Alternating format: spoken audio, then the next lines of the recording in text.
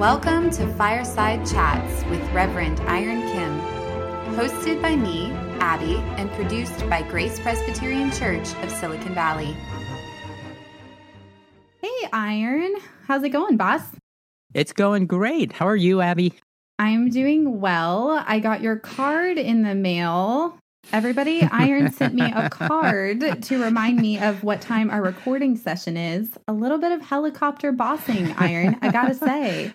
Well, I'm sorry, but last time you kind of forgot what time we were supposed to record, and it's my gentle way of reminding you. A gentle reminder, yes. It's out of love. That is exactly what I experienced. I open my mailbox, I get a beautiful Hallmark card. I think, oh, another secret admirer for me.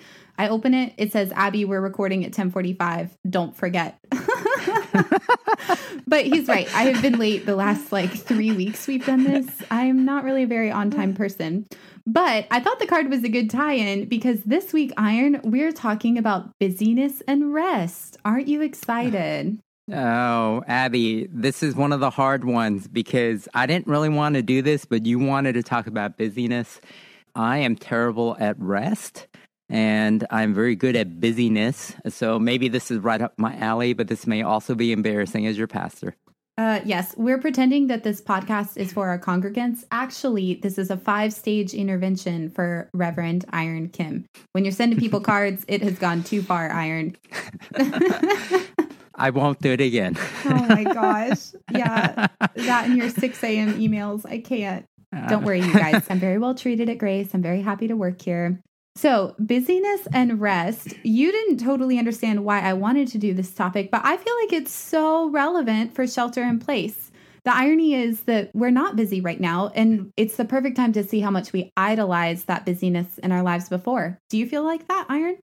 Well, I think for me, I've had a very steady, regular amount of work. Not a whole lot has changed for me, but I think for a lot of people, you're right. This has changed a lot of dynamics in their families, the busyness for the kids, events that aren't there anymore, and work has really changed. So it has ripped away some of the busyness, and you're left wondering, what am I doing?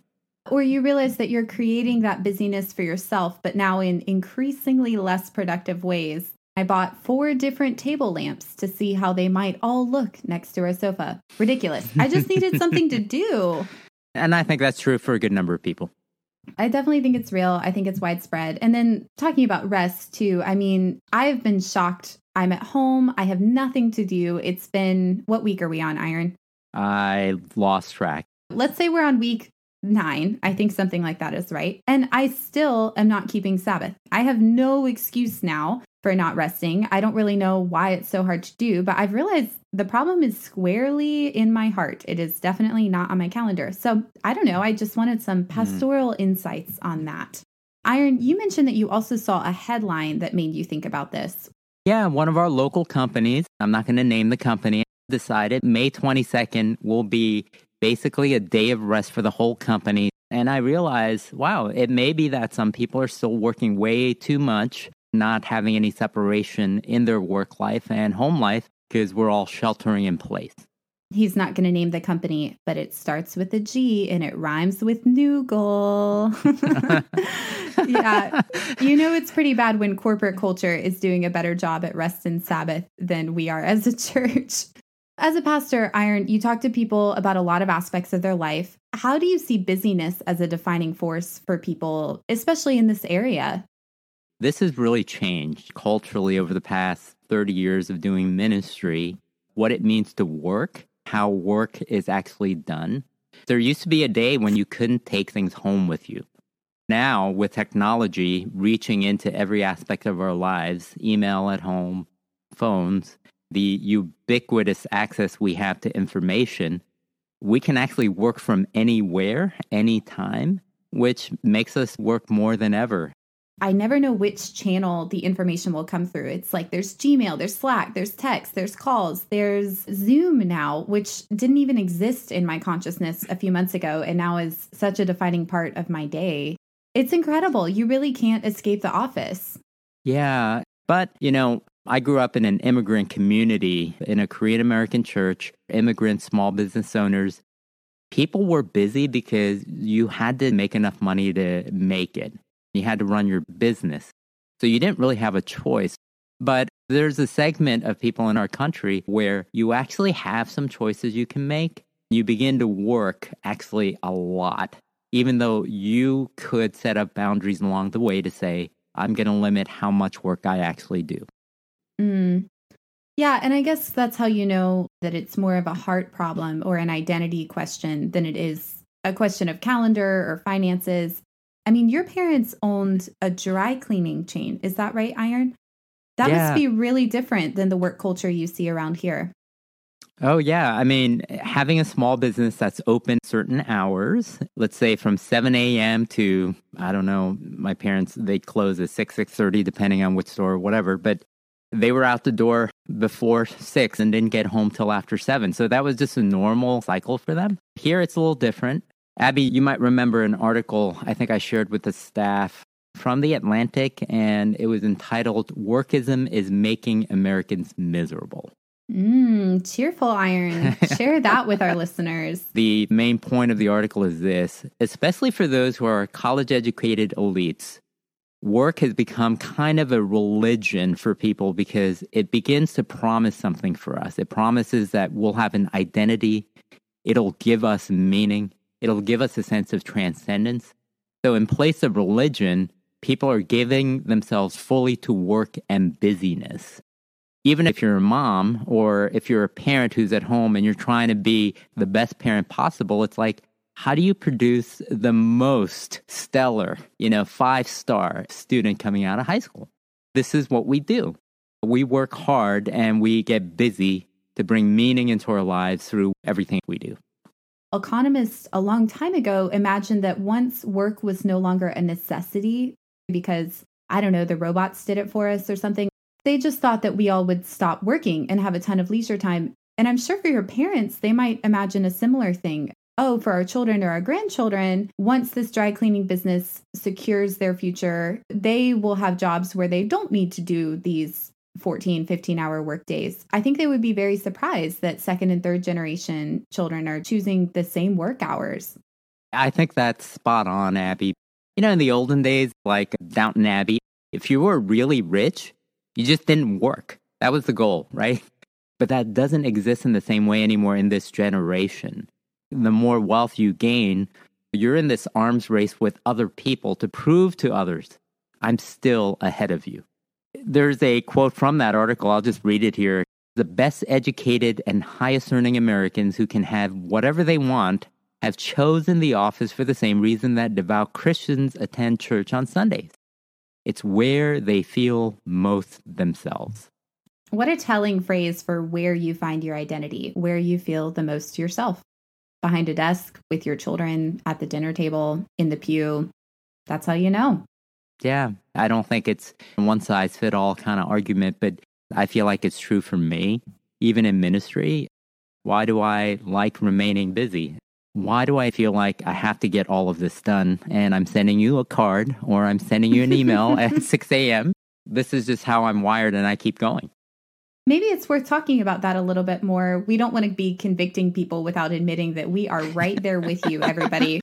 Have there been times in your life where you've realized, gosh, this has really crossed a line? I really struggle with this, probably more than any other piece of spiritual life for myself. The harder I work for others and the more space I carve out in my life for congregants who need pastoral care, whatever the staff needs, it just makes me feel better. It feels like I'm actually doing something that feels productive, that feels good. And to a degree, there's an element of great idolatry there. I don't think all of it's bad, but there is this piece where it goes into hyperdrive sometimes.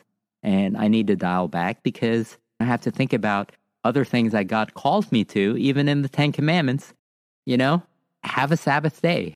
Yeah. And it makes sense to me, too, that you're able to hide some of your idolatry of workism or productivity under the guise of, well, this is for other people. But really, when I look at some of the things I do, it's not really for other people. It's not something they've asked for. It's just something I need to do so I feel like I'm earning my paycheck or I'm doing a good job as the teens director.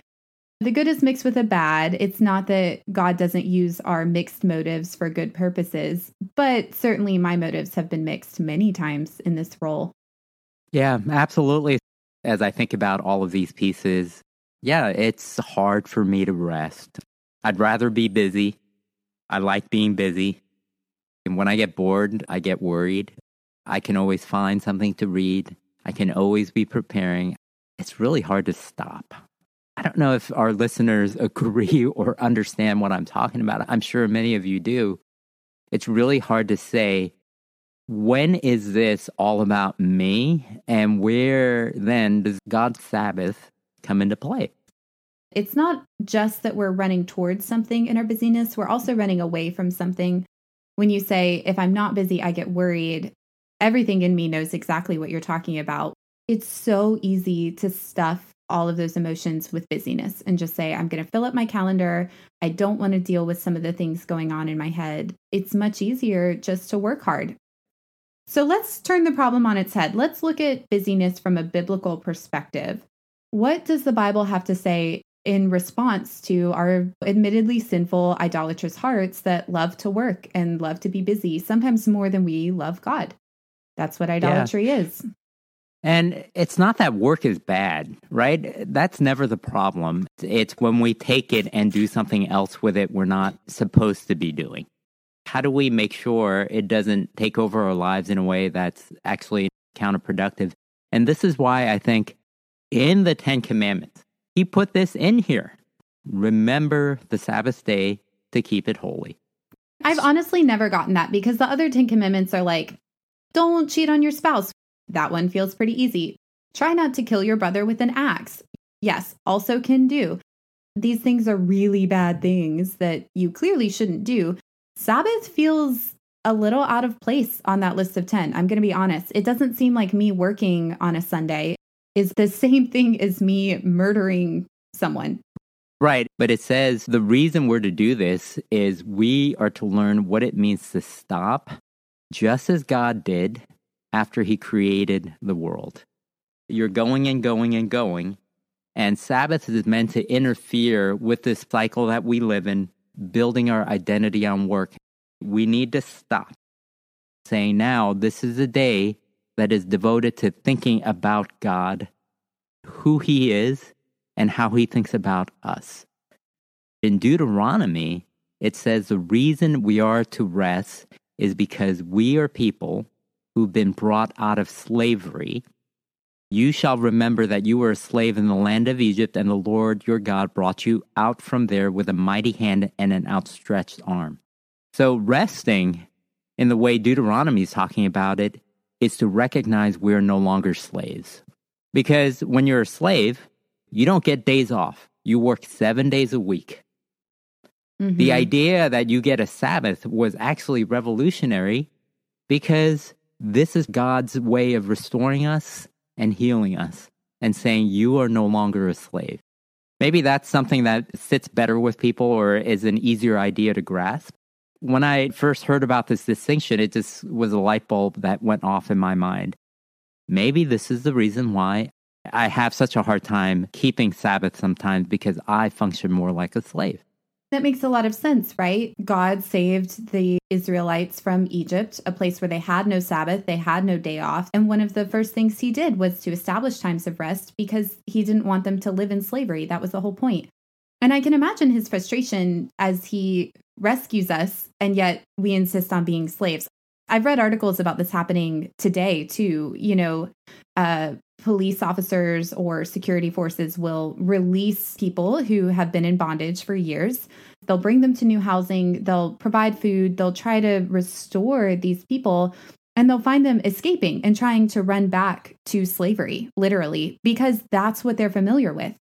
Jesus tells us, we used to be slaves to the elements of this world. We used to be slaves to sin and to death. And now we're supposed to live free, to live rescued. But so many of us insist on still acting like we're slaves.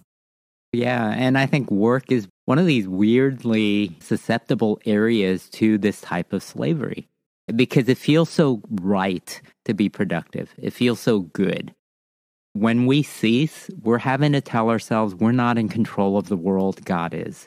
We're believing that God is in charge and that I have to sit and wait for him. And that's a good thing for me to remember, for you to remember, for all of us to remember what God is trying to teach us. When I was thinking about Sabbath for the first time, which is when I came on staff, I found this passage in Leviticus. Just reading Leviticus on a Saturday night, as one does in their vibrant 20s.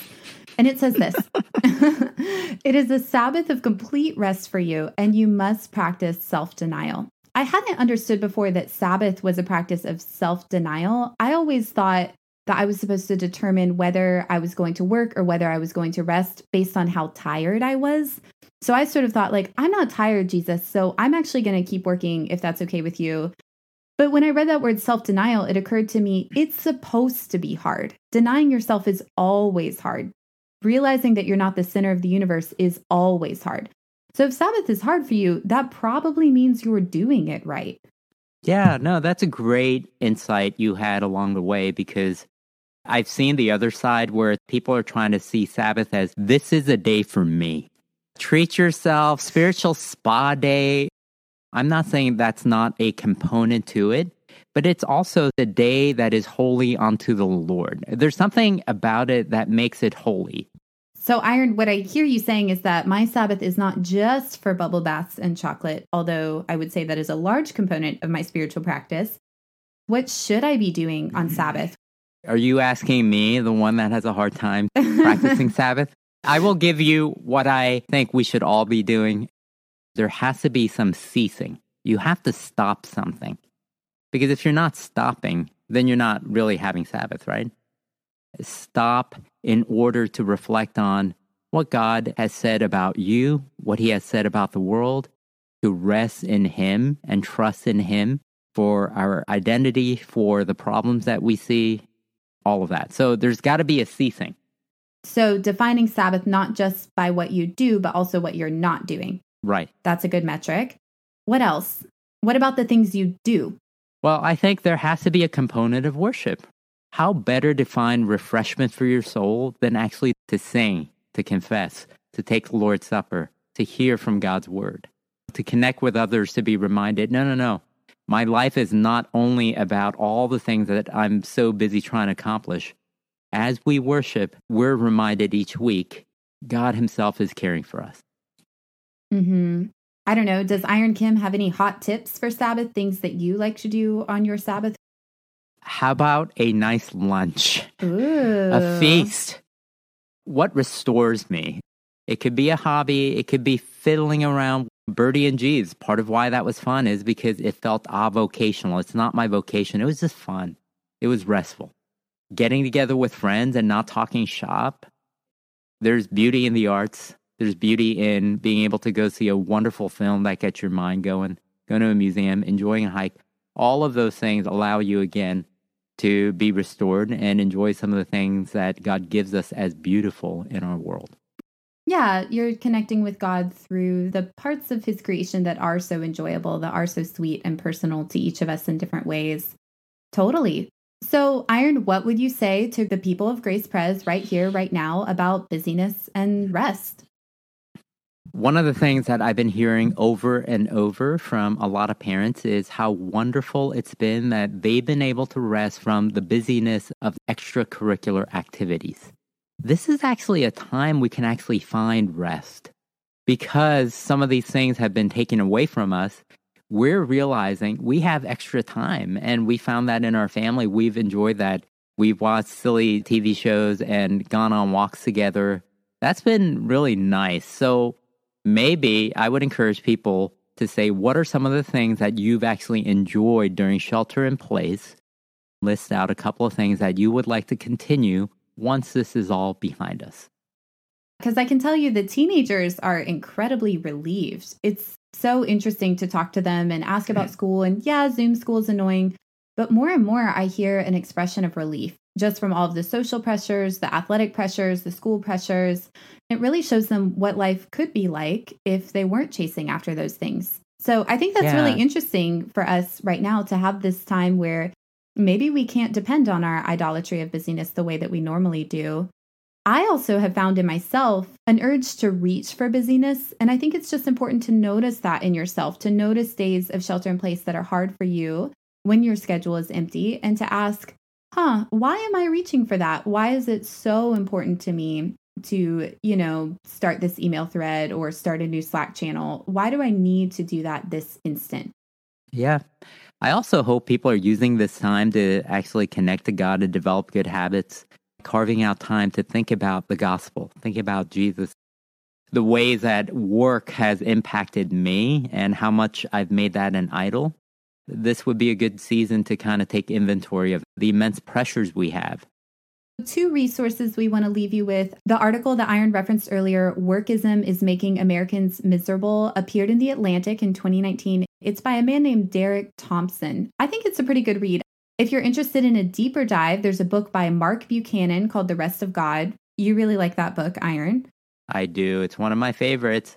Self-help book for your pastor. That's very good. That's very good. I'm glad you read that, Iron. All right, let's take the afternoon to rest from this hard work of podcasting, and we hope that you all do the same from the hard work of listening to us. Thanks for joining us, Grace Pres. We will be back next week. See you soon. Take care. Take care. Bye, Iron.